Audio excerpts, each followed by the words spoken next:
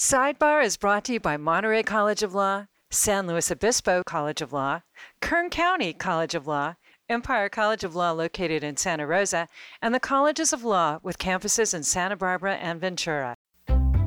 Welcome to SideBar, discussions with local, state, and national experts about protecting our most critical individual and civil rights. Co-hosts, Law Deans Jackie Gardina and Mitch Winick. Today, I'm very excited that we're going to do a recap episode that captures many of the highlights and special moments of our guests throughout the season.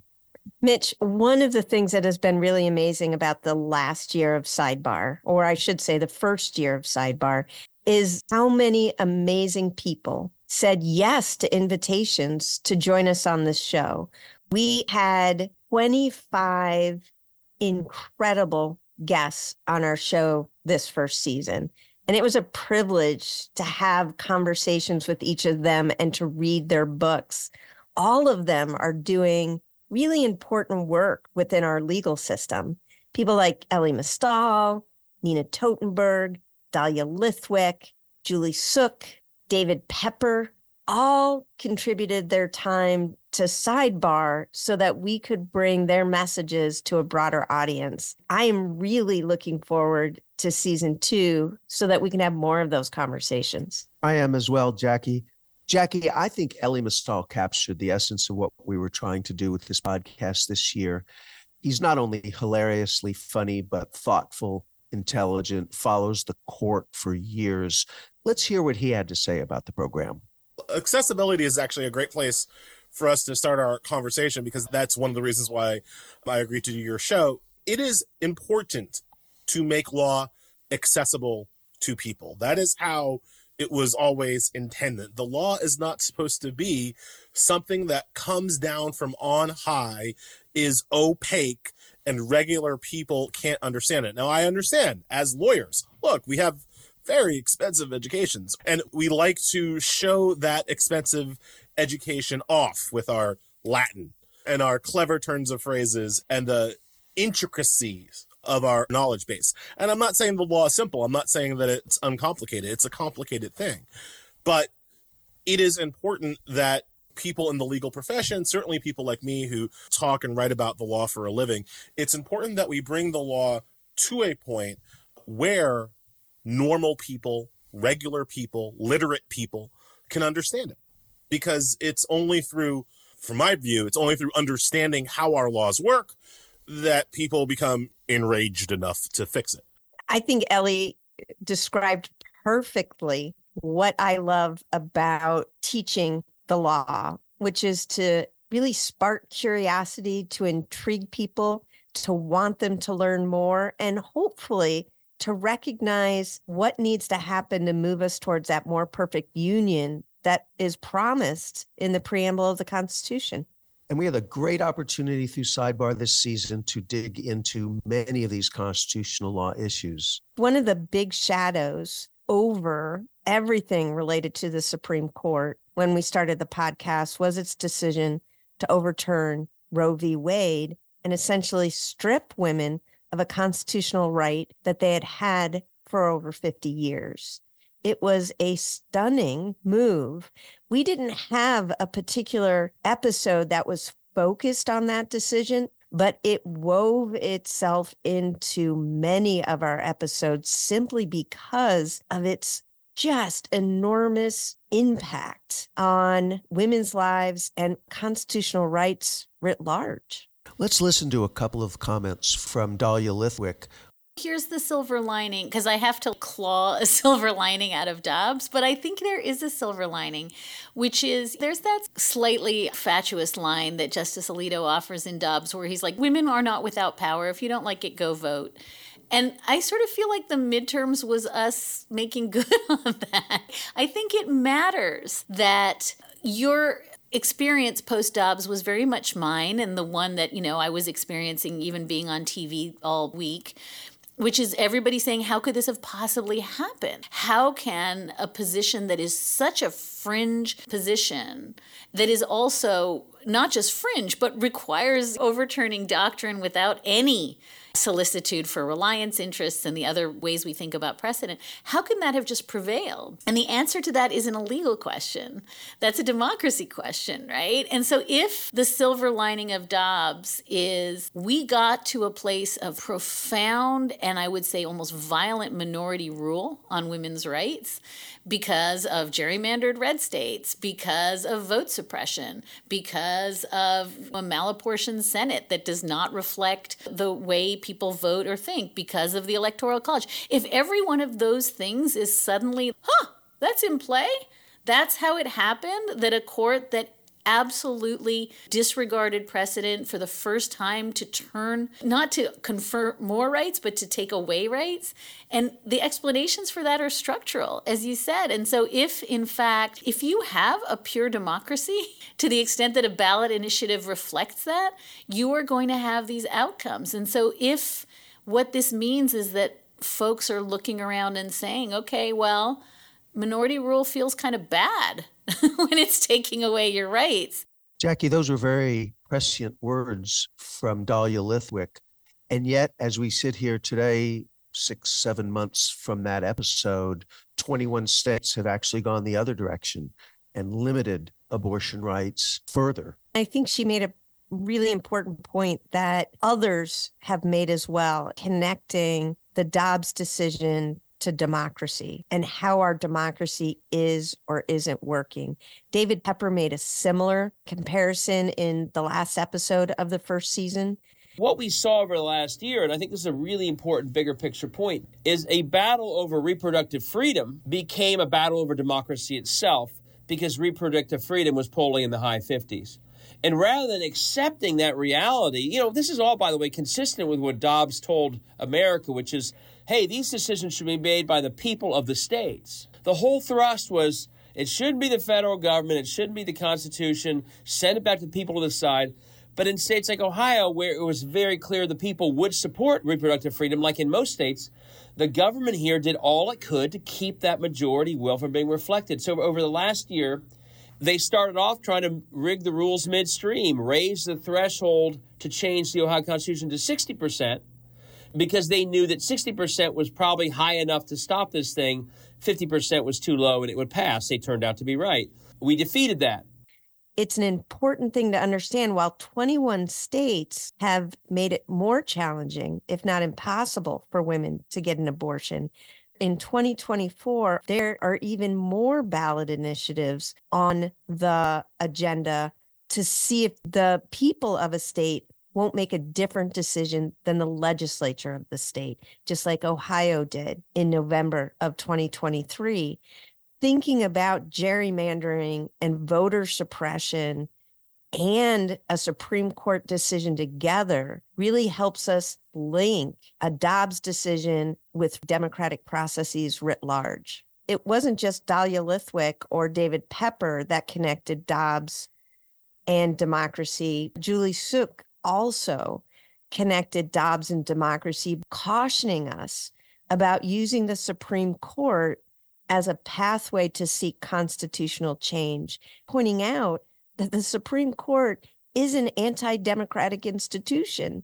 And so we need to be more thoughtful about how it is we go about seeking change.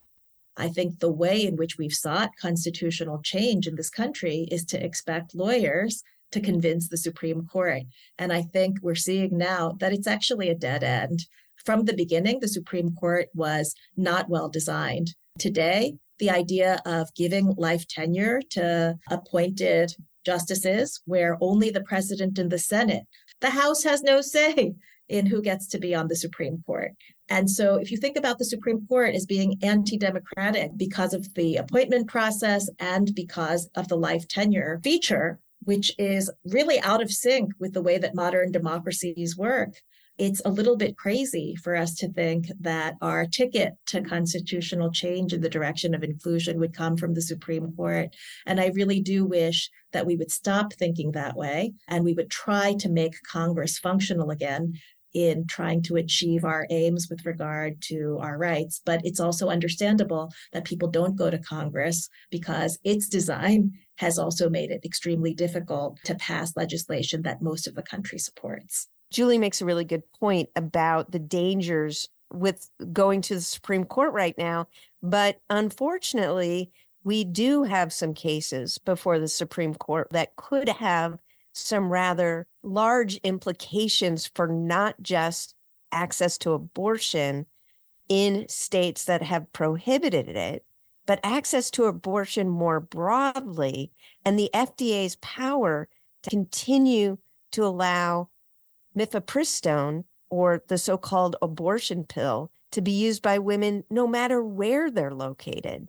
We're still watching the Supreme Court and watching what they're doing as it relates to abortion and reproductive freedom, but we also need to be paying close attention to what's happening at the state and at the federal level. Jackie, I think it's important to recognize one of the outcomes, not at the U.S. Supreme Court level, but if we're expecting state courts to protect women's rights, you only have to look at the outrageous outcome in Texas, in which we have judges stepping in to make medical determination of a woman's health care. It's hard to believe that it would so quickly come to that point, and yet it has. One of the things Julie brings up is districts that are essentially safe so that there's no competition around ideas or policies, and a particular member of a party is certain to win, allows for more extreme agendas to be implemented across states. And we're seeing that happen. And the Supreme Court had a role in having that happen as well. Steve Vladeck really showed that in the episode around the shadow docket. The shadow docket and the use of it seems to have actually tipped the balance of power in Congress.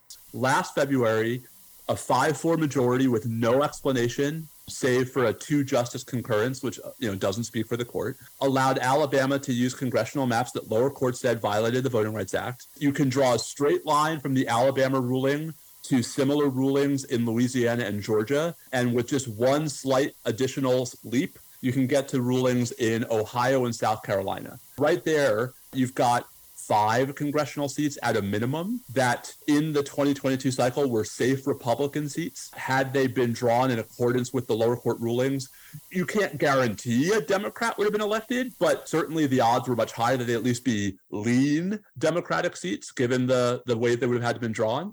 And the Republicans currently have a 5-seat majority in the House. I mean, you switch 5 members from Republican to Democrat, and you've got a tied House right now.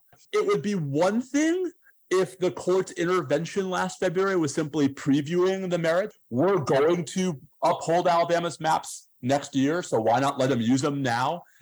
I have problems with that, even if that were the narrative. But for the court to then turn around, as it did in June, and say, actually, the district courts were right, Alabama's maps are unlawful, is such a powerful illustration of the impact these rulings have, where Alabama and 4 other states were able to use unlawful maps that perhaps affected the balance of power in Congress because of unsigned, unexplained orders from the Supreme Court.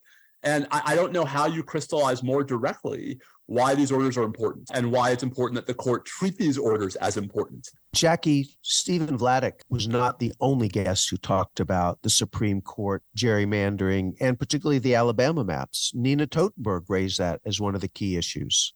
What was scary about the Nina Totenberg interview was it had happened after the Supreme Court had issued its decision, but Alabama had essentially defied that decision.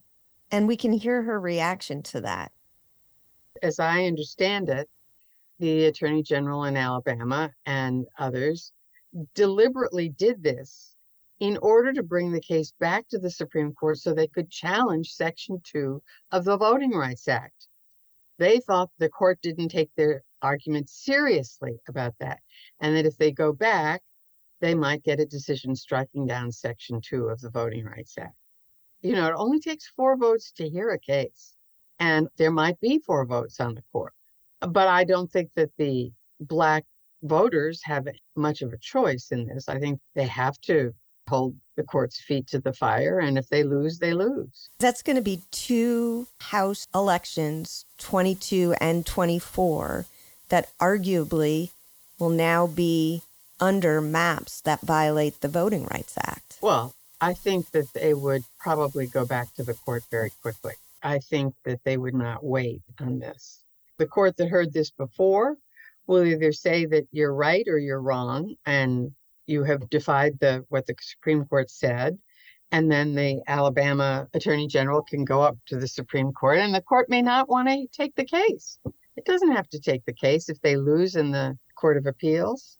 But if the Court of Appeals sides with Alabama and says this is enough, then the court either has to take the case or basically portray itself as a bit of a patsy on race. And Jackie, that case has continued to be reviewed by the Supreme Court, and Alabama has still not issued new maps that meet the criteria set by the court under the Voting Rights Act. And Alabama isn't alone. North Carolina, Louisiana, Georgia, there's multiple states. Ohio, as David Pepper talked about in our most recent episode, gerrymandering is an enormous issue because it's essentially not a democracy in that district any longer.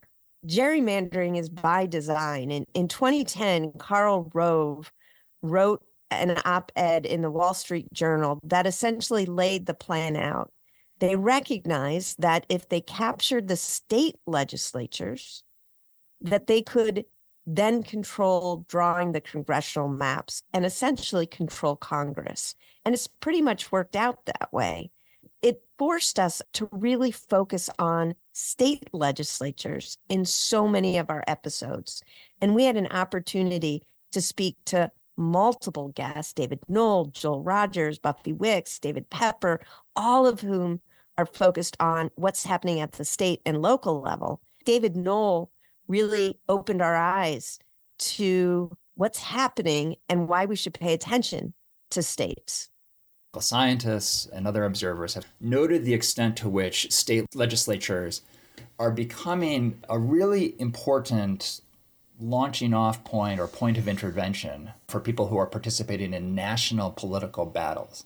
And that's absolutely what is happening here. The laws, for the most part, are not being written at the state level by lawmakers who are responding to local conditions. It's rather that you have national advocacy organizations that are drafting model legislation, and they look around and they say, where's a state legislature where we can get this bill through? Where's, sometimes a city council or a school board where we can get one of these measures through?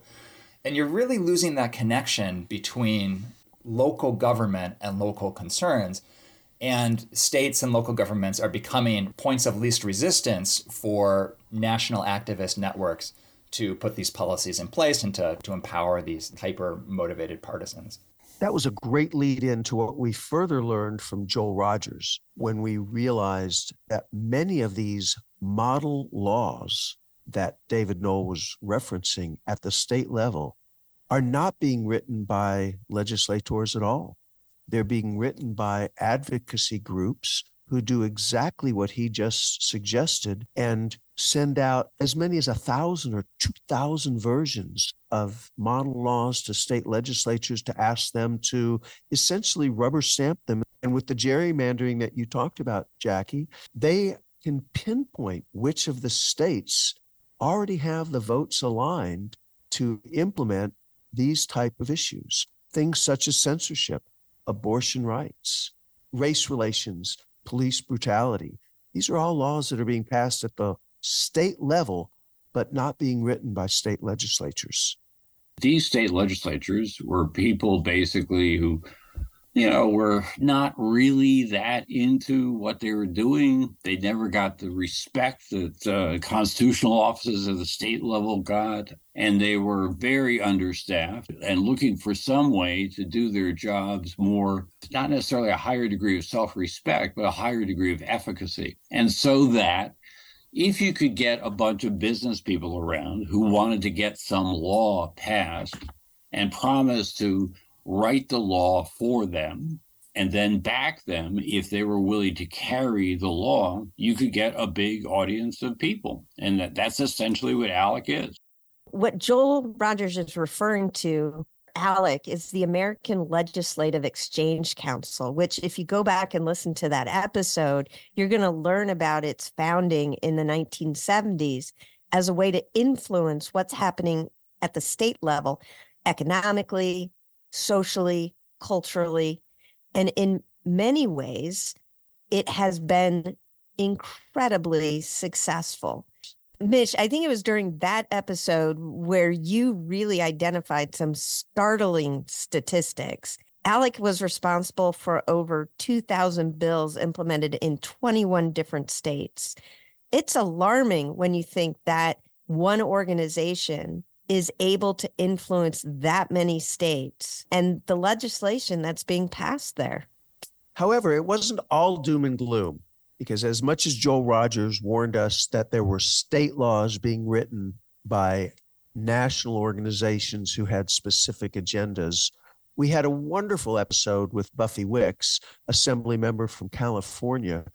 I don't have to tell your listeners who know this better than I do. Law is always evolving. And I believe we want to evolve it in a way that is inclusive and seeks justice and fairness and all of those doctrines that we believe in. And it takes active participation by our citizenry, by our elected officials and others to ensure that that's exactly what happens. So we all have a responsibility towards that end. First and foremost, I'd recommend getting to know your state legislator, your assembly member, and your senator. We have a lot of really thoughtful people in this space. We have people that specialize in different things. We are always looking for good ideas because we want to solve problems and we want to do it with our constituents.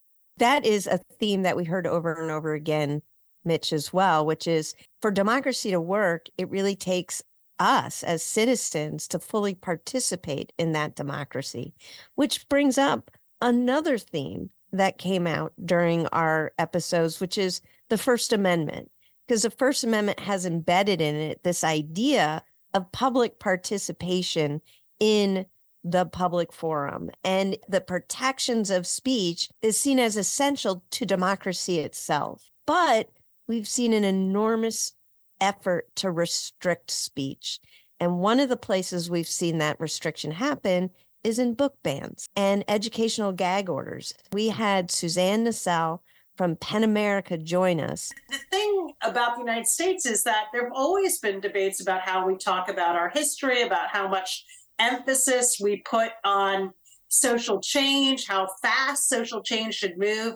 But that should be the subject of debate and give and take. It should not be the basis for legislation or heavy-handed bans emanating from school boards, local governments, at public institutions. That's not the American way. We believe in the exchange of ideas, that the best answer to ideas you may disagree with is to present other ideas. What concerns me so much is witnessing the ways in which we've backed away from that very principle. And that even though, as you say, overwhelmingly Americans are against book bans, nonetheless, in certain communities, certain parts of the country, people have become seized with the idea that these stories and volumes are so dangerous that they warrant a resort to banning, something that I think every American can recognize is something that goes against our core values and the First Amendment.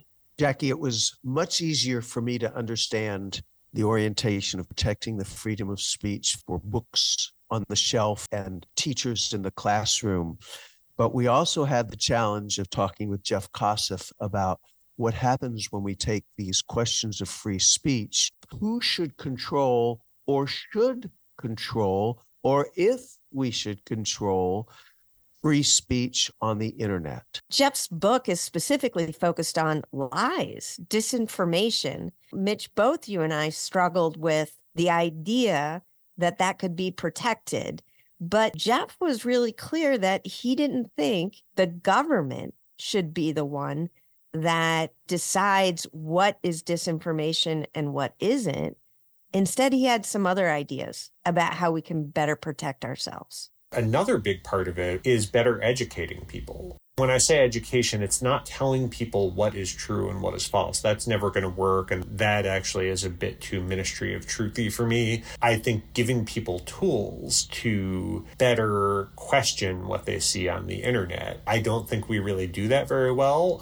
I have a fourth grader who's in a good public school, and they've never talked yet about media literacy, which is unfortunate because in other countries they do. In the book, I talk about Finland, that Finland has a K through 12 and then into college program where it's not telling people this is what's true and what's false, but this is how you look for primary sources. And this is how you evaluate the veracity of a claim. And I think that's really important because then it makes people less likely to believe crazy things they see on the internet. And Mitch, I think one of the things that was so frustrating for me about that answer, while it's an important one, it's a long-term solution. And we've got an election coming up in 2024 in which disinformation is going to be a major issue. And you were able to bring some guests on that I think spoke to what the potential threats were really well. Jackie, you're exactly right. One of our greatest concerns is what type of information is going to be flooding the airwaves. And in this case, the airwaves aren't just radio, television, traditional news. We're talking about social media and websites, deep fakes, false information, intentionally false information, information being presented as if it were true from foreign governments who have the sole intent of disrupting free and fair elections in the United States. Fortunately, we have a number of individuals who are working on trying to understand how we can control or monitor or at least notify people when information is original from the source or being created by sources such as artificial intelligence. Drew Liebert and Jonathan Meta-Stein joined us to discuss those issues. I've spent the last decade working on expanding access to the electorate, expanding access to voter registration and voting, and in a number of other ways, trying to build the healthiest, strongest democracy possible. None of that will ever happen if we can't trust the information that we as voters and members of an informed electorate are receiving. It requires a healthy, functioning public square. It requires a healthy, functioning democratic discourse. And we are rapidly entering a new political era. And I think right now, some people are realizing this, but most voters haven't.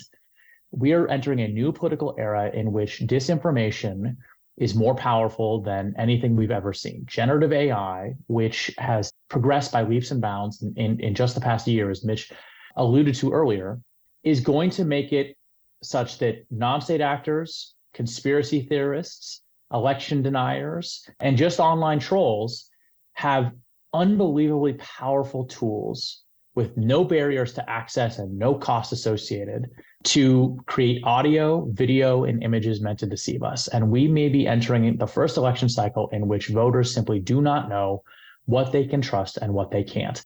Mitch, I'm imagining that this is going to be an issue that we're going to have to talk about for years to come, and certainly in this next season. Jackie, 1 year ago, almost to the week, we talked with Professor Charles Jay, an expert on judicial ethics, and he felt strongly that the Supreme Court needed to take steps to have a code of ethics. And it has been an amazing 12 months while that issue has been debated in Congress, by the lower courts, by the public, and finally, we saw action. But let's hear what Charles Jay had to say 12 months ago on this issue. The reason I think it's necessary is you begin with the proposition that these codes have been in place, in one way, shape, or form since the 1920s. All 50 states have them. The lower federal courts have one. There are 25,000 judicial officers in the United States. All but 9 are subject to a code of conduct. The 9 that aren't are in the highest court of the land. You highlighted Justice Clarence Thomas's involvement in essentially presiding over a case in which his wife would seem to have a vested interest insofar as her correspondence was part of the subpoena at issue in the case. And so he probably should have disqualified himself and didn't. But that's not an isolated example. A few years ago, Justice Ginsburg was interviewed by CNN and others in which she openly criticized then candidate Donald Trump, which was also in violation of the code of conduct. Justice Scalia earlier on was speaking at a fundraiser for the Federalist Society, likewise a violation of the code of conduct for lower court judges. So my point is simply that this is a problem that has afflicted multiple justices over the recent years. And while the Chief Justice has said, well, we don't need a code because our justices consult the code applicable to lower court judges, The reality is they're not consulting it close enough because they keep breaking it. I should add, by the way, that the leak of the Dobbs opinion, if that was done by a justice, would likewise violate the code of conduct. So you've got a variety of circumstances in which you got Supreme Court justices doing stuff that is unethical if you consult codes applicable to everybody else except them. And Charles J. wasn't the only one that we talked to about the ethics issue. We raised it with Elie Mystal, and we raised it with Nina Totenberg, and you really held her feet to the fire about Chief Justice Roberts and whether or not his legacy was essentially going to be the ethics scandals that were plaguing the court. And she said something interesting. What do you want him to do? If he can't get all the justices to agree to an ethics code, then they don't have to abide by an ethics code. Well, as we discovered, he must have gotten the votes, although we can question whether it has any meaning, given that it's completely unenforceable. And Jackie, these issues are going to be right back in front of the court, and we're going to test whether this new code of conduct, and particularly the section on conflicts of interest, is going to take force for the court. Because just as Charles J. mentioned a year ago, in the January 6th case that's coming back in front of the court, there are questions whether Justice Thomas's wife creates a conflict of interest for him because of her active public involvement in the issues that are involved in that case. What's amazing, Mitch, is how far the Supreme Court has fallen when it comes to the ethics issue. When we had Judge McCune on and we discussed her book about Justice Douglas, we spent some time talking about the fact that Justice Douglas was in some serious hot water and impeachment charges had been brought against him by then Representative Ford for essentially taking $500 and for sitting on a case that involved a publication that he had published a piece of writing in. That seems like nothing compared to what's come out about the current justices.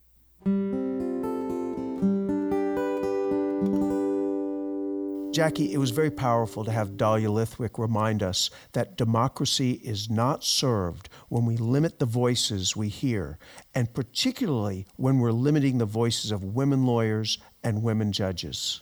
She starts the book with Polly Murray, who is probably unknown to most of our listeners because she was to me when I first read that. And then I was sparked to watch the Netflix documentary, and what an amazing life she's had. What she talks about in that book is really about unsung heroes and how important it is to celebrate not just those who are famous, but those who do the work day in and day out. Ours is a system that is so entrenched in there are no schools other than Harvard and Yale. There are no justices other than Harvard and Yale. The people who go to Harvard and Yale clerk for the people who went to Harvard and Yale, and then they go on to become justices. And I think that the messaging is absolutely, this is who is visible and this is who is not. And you're asking me this question, which is exactly the correct question, which is every single human being with a JD is actually perfectly suited to have a clerkship. Every one of them is perfectly suited to do the work that the women in this book do. And we have a really ossified, deeply ossified legal system, not just in terms of who advances and who gets opportunities and who knows who, but also in terms of who gets celebrated and who gets modeled as doing the work, which is, I think, one of the reasons that, as Mitch said at the beginning, I'm obsessed with these Ruth Baby Ginsburgs because they're all around us. We as lawyers sometimes get trapped in this idea that the person who gets famous is the one that matters, the person who gets credit is the one that matters, the person who advances in their career is the one that matters. And it seemed to me that democracy is not really well served by that vision of what attorneys can do, that attorneys actually can just do justice every single day and maybe not get throw pillows and mugs like RBG and maybe more like Polly Murray, be almost all but forgotten by history, but still change the world. And then more urgently, it is clearly the way women have been doing work in this lane of justice because women weren't getting credit. They weren't getting to be senior partners. They weren't getting, until RBG came along, throw pillows and mugs. And so I think it serves us as lawyers to really think about those two themes when approaching the material in the book, which is this isn't about fame and notoriety. This isn't about who knows your name after you're gone. This is about doing the work that lawyers can do to bring about justice. And then more emphatically, that this is how women have been organizing around gender justice and racial justice and justice for LGBTQ populations and minority populations forever, because this is the only lane we had. And that I want to lift up those stories because I think they're really a credit to the practice of law. Mitch, it wasn't just about women's voices in the legal profession, in the courtroom, in the boardroom, but also Nicole Clark exposed us to how women entrepreneurs are similarly silenced or unheard, with her description of how challenging it was to get venture capital funding for what is a successful project.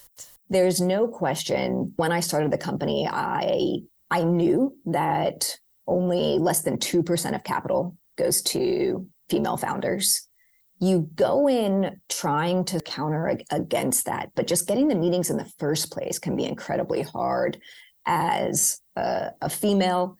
There's not enough success stories yet of us building massive businesses. And what VCs tend to do is just pattern recognition. They know that the last unicorn was built by someone who dropped out of Stanford, was an 18-year-old white male, right? And so they then create and move forward with, that's what I'm looking for who I believe will be able to build the next business. So you have to counter against that. The other thing that I've noticed, and probably other female founders would say, is the questions that we get asked are slightly different. So questions posed to male founders often are around, how big can this be, right? And for women, it's often, what are the risks involved, right? And so we're set up just by the questioning sometimes to not be successful. Nicole, what do you think made it possible for you to be one of the 2%? The truth is, you have to go through a lot of no's and just keep pushing through. It's interesting. As a founder, you can probably get 10, 20 no's that won't hurt. And then there's one that just comes in that's painful. And you don't always know why. But I'd say I was ultimately incredibly lucky. I did have a white male co-founder on the technology side. And I would say that no doubt probably helped a little bit in the overall assessment of us as an early business. Another thing I'd say, which is probably an unpopular opinion, is that there are a lot of women VCs. And, I think I really early on hoped that it would be that group that would be most sympathetic, empathetic. That wasn't actually my experience. My experience was that the female VCs talked a lot about empowering women, but when it came down to it, were probably some of the most risk averse. And we weren't able to get any early real capital from female VCs. And that was difficult because you hear a lot of talk, but you don't actually see the actions backing it up. Mitch, I have to admit, I was skeptical when I first started Orly Lobel's book, The Equality Machine, which focuses on how AI can actually be used to create equality or equity in our society. But by the time I finished the book, she had won me over. And she had won me over in part because of the many chapters that she had on how AI can be used to increase healthcare equity, especially for women and especially for marginalized women. One of the things that infuriated me in the book and that I didn't know before I read it was that the FDA, the federal government, had essentially excluded women of childbearing age from any clinical trials. So it makes complete sense that there's no data on how women will respond to certain drugs or other kind of healthcare innovations. And it really wasn't until recently, until the 1990s, that they started to collect data on women. What Orly Lobel opened my eyes to was not just what's possible with AI in the healthcare field, but why women have been excluded from it for so long. We need to recognize that the vast majority of people around the world, of women around the world, don't have access to high-skilled, expert radiologists for a once-a-year mammogram screening that they can afford. But technology can actually be scaled in ways that radiologists, human radiologists, cannot be scaled in that kind of ease. So I think we should be having that kind of conversation of the level of risks that we're willing to, and inaccuracies that we may be willing to accept, versus the benefits of having more people have access to these technologies around the world, curing more, detecting early more diseases. Those are the right questions to be asking. Jackie, in addition to what you and Orly pointed out about the sheer lack of healthcare and healthcare records and healthcare research on women's healthcare globally, as well as in the United States, we shouldn't forget that Orly also challenged us about who should regulate the use of AI and these types of digital research tools. She was adamant that the government is not the place to regulate software, intellectual property, and artificial intelligence. And she and I had a bit of a back and forth on that, because I'm not convinced I trust the companies to do it when they have a for-profit motive. And she was convinced there was no way the government could do it from a bureaucratic motive. So I think that's a great reason for people to listen to this episode. Jackie, I have to believe when you listen to Julie Suk talk about equality, that if we were having greater success of that in the United States, we wouldn't be looking at the outcome we saw recently in Texas, where a male attorney general and a male court would decide at this day and age what a women's health care should be. And I think one of the things that Julie's book, After Misogyny, really brought to the forefront, and I think was so important for me to hear, because I am such a fan of the American system that I sometimes forget its flaws, is that the Constitution of the United States is incredibly hard to change. When our Supreme Court embeds an idea in there, or in the case of Dobbs, takes one away, it's really hard to change the Constitution to say the Supreme Court got it wrong, or we the people want something different. That's not the case in Europe or in parts of South America, where the constitutions are more modern. Changes can be made more easily, and women have rallied to make those changes in the way that in the United States we haven't been able to. I mean, we've been sitting on the ERA for 50 years now. It was really powerful for her to point out that in many ways, the amendment process to our Constitution is, once again, one of those anti-democratic issues. By the time you get to the end of the 20th century, some people understand that to mean that something's wrong if you don't have equal numbers of men and women represented in positions of power. So you should have rules that ensure that. In some of these countries, constitutional courts, like in France, the Constitutional Council strikes it down and says equality means you treat everyone the same. And that means you can't have an equal representation rule that says you need to have a certain percentage of women. That's a gender quota. That's unconstitutional. That's actually pretty consistent with the way that our Supreme Court has consistently thought about equal protection for at least the last 50 years. But in these countries, once the courts did that, women mobilized and then amended the constitutions again to make clear the vision of equality means that the law shall promote the actual implementation of equal rights and eradicate disadvantages that now exist. That paves the way to having quotas for women in politics, which it's a dirty word in the United States, but in most of the rest of the world, it's a pretty normal way in which democracies have been able to get equal representation of men and women in their positions of decision-making power, both their legislatures and on corporate boards. Jackie, we talked earlier that race and democracy is an issue that continues to, I don't think it's unfair to say, continues to plague us as much as we attempt to move forward the issues of equity, inclusion, fairness, and to combat racism in our country. We are reminded that court cases, legislatures, and public policy in many cases continue to institutionalize these processes. We were very fortunate to have Dr. Peniel Joseph, Damon Hewitt, and Cesar Garcia Hernandez talk to us about these issues. Mitch, I love history.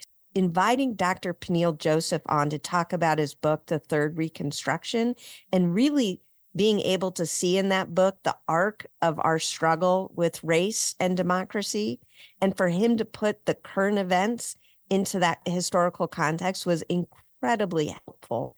But I was really struck by his comments about something that is often celebrated as a turning point in our history, which is the integration of a school in Little Rock, Arkansas. Let's listen to him talk about that. Why should we have 1,000 troops escort little black girls into Little Rock Central High School? So from Malcolm X's perspective, and I agree with his perspective, 1957, what happened in Little Rock is a catastrophe. King has a different perspective. He's writing a memo to Eisenhower praising President Eisenhower for sending the troops. But the fact that we have a mob when we have kids going to school, it's a huge disgrace. Can't everybody see? It's a disgrace. It's a disgrace in 57, and it's a disgrace now. I know I wouldn't have sent my daughter into Little Rock Central High School. I wouldn't have sent my little daughter in there. No, not at all. She's got too much dignity to do that, even as the people who did had huge dignity and grace. But it's showing that the country, it's in a catastrophic state. Can you imagine all of us here on this call that somebody's going to school and they need bodyguards to go to school?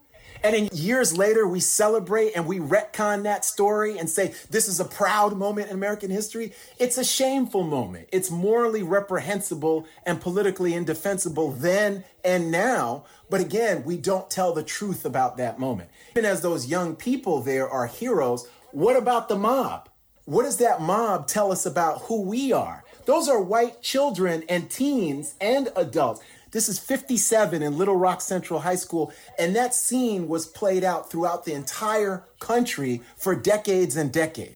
Mitch, interesting thing is it came up in the Supreme Court again when the Supreme Court decided to hear the affirmative action case and whether or not race could be considered when admissions committees were considering whether or not to admit particular students to higher education institutions. It was an eye-opening conversation with Damon Hewitt about the arguments that were being presented and to juxtapose them against Dr. Joseph's historical story was quite striking.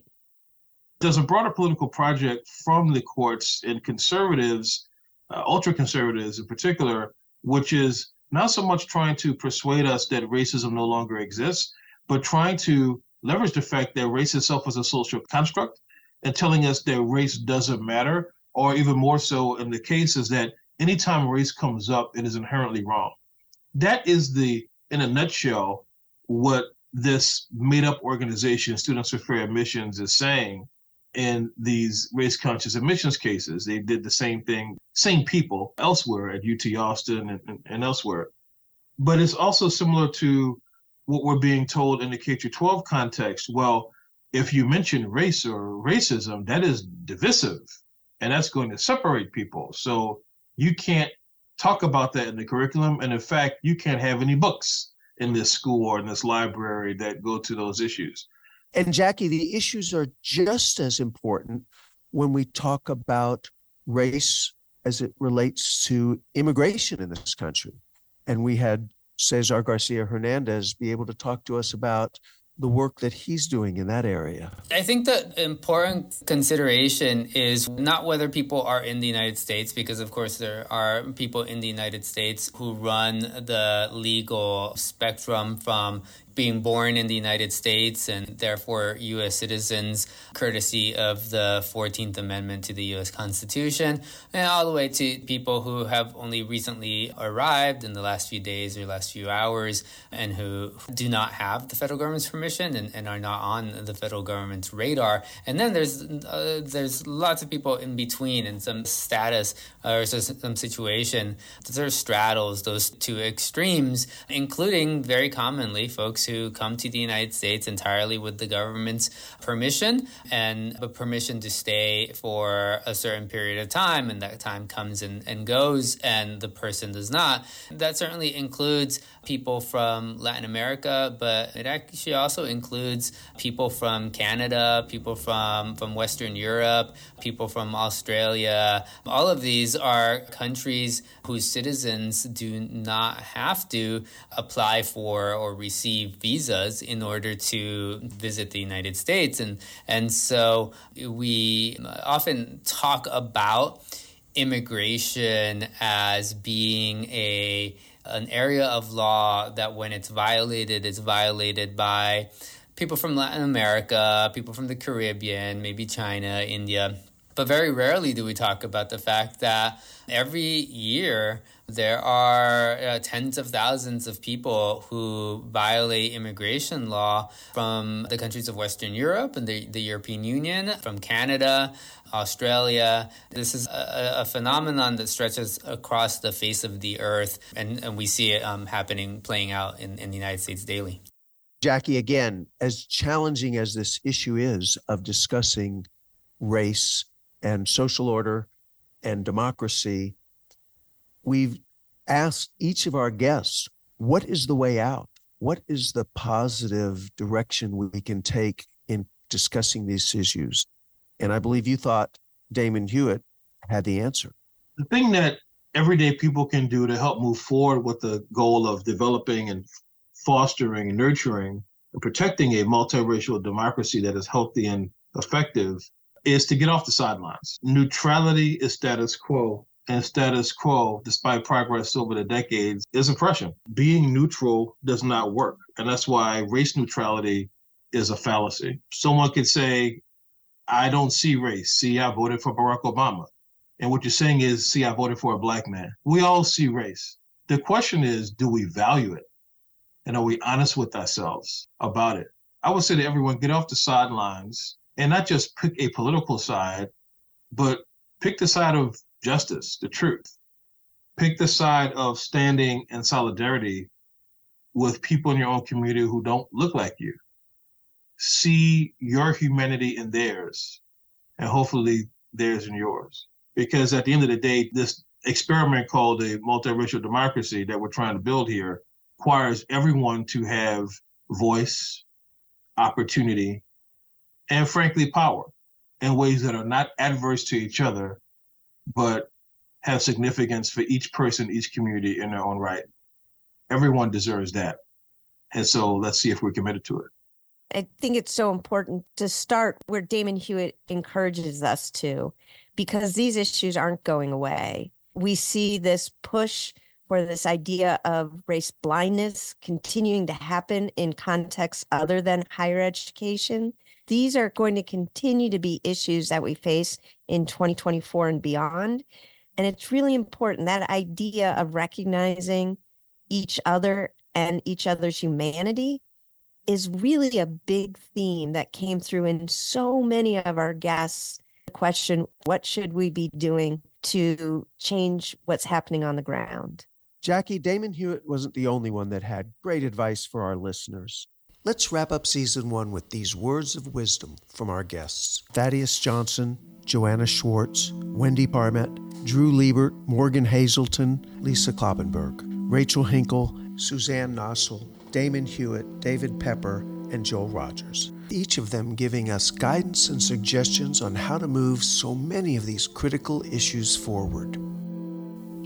We got to make a change in the things that we're doing. Not police versus community. Police and community are one. First of all, you got to have community trust. Trust, change of leadership, both at the police level, but also at the political level. You have to have the political will to make these things happen. The imperative for campuses to become more equal and inclusive can and must be reconciled with robust protections for free speech and academic freedom, that these things are not pitted against each other. You know, in sports, there's the idea winning isn't the most important thing, it's the only thing. Well, of course, in Supreme Court litigation, the actual precedent that will affect the future is incredibly important. When called, serve on a jury. And don't manufacture a dentist appointment or a prepaid vacation that will prevent you from serving. Having a true representative community sitting in those juries is an important part of the process.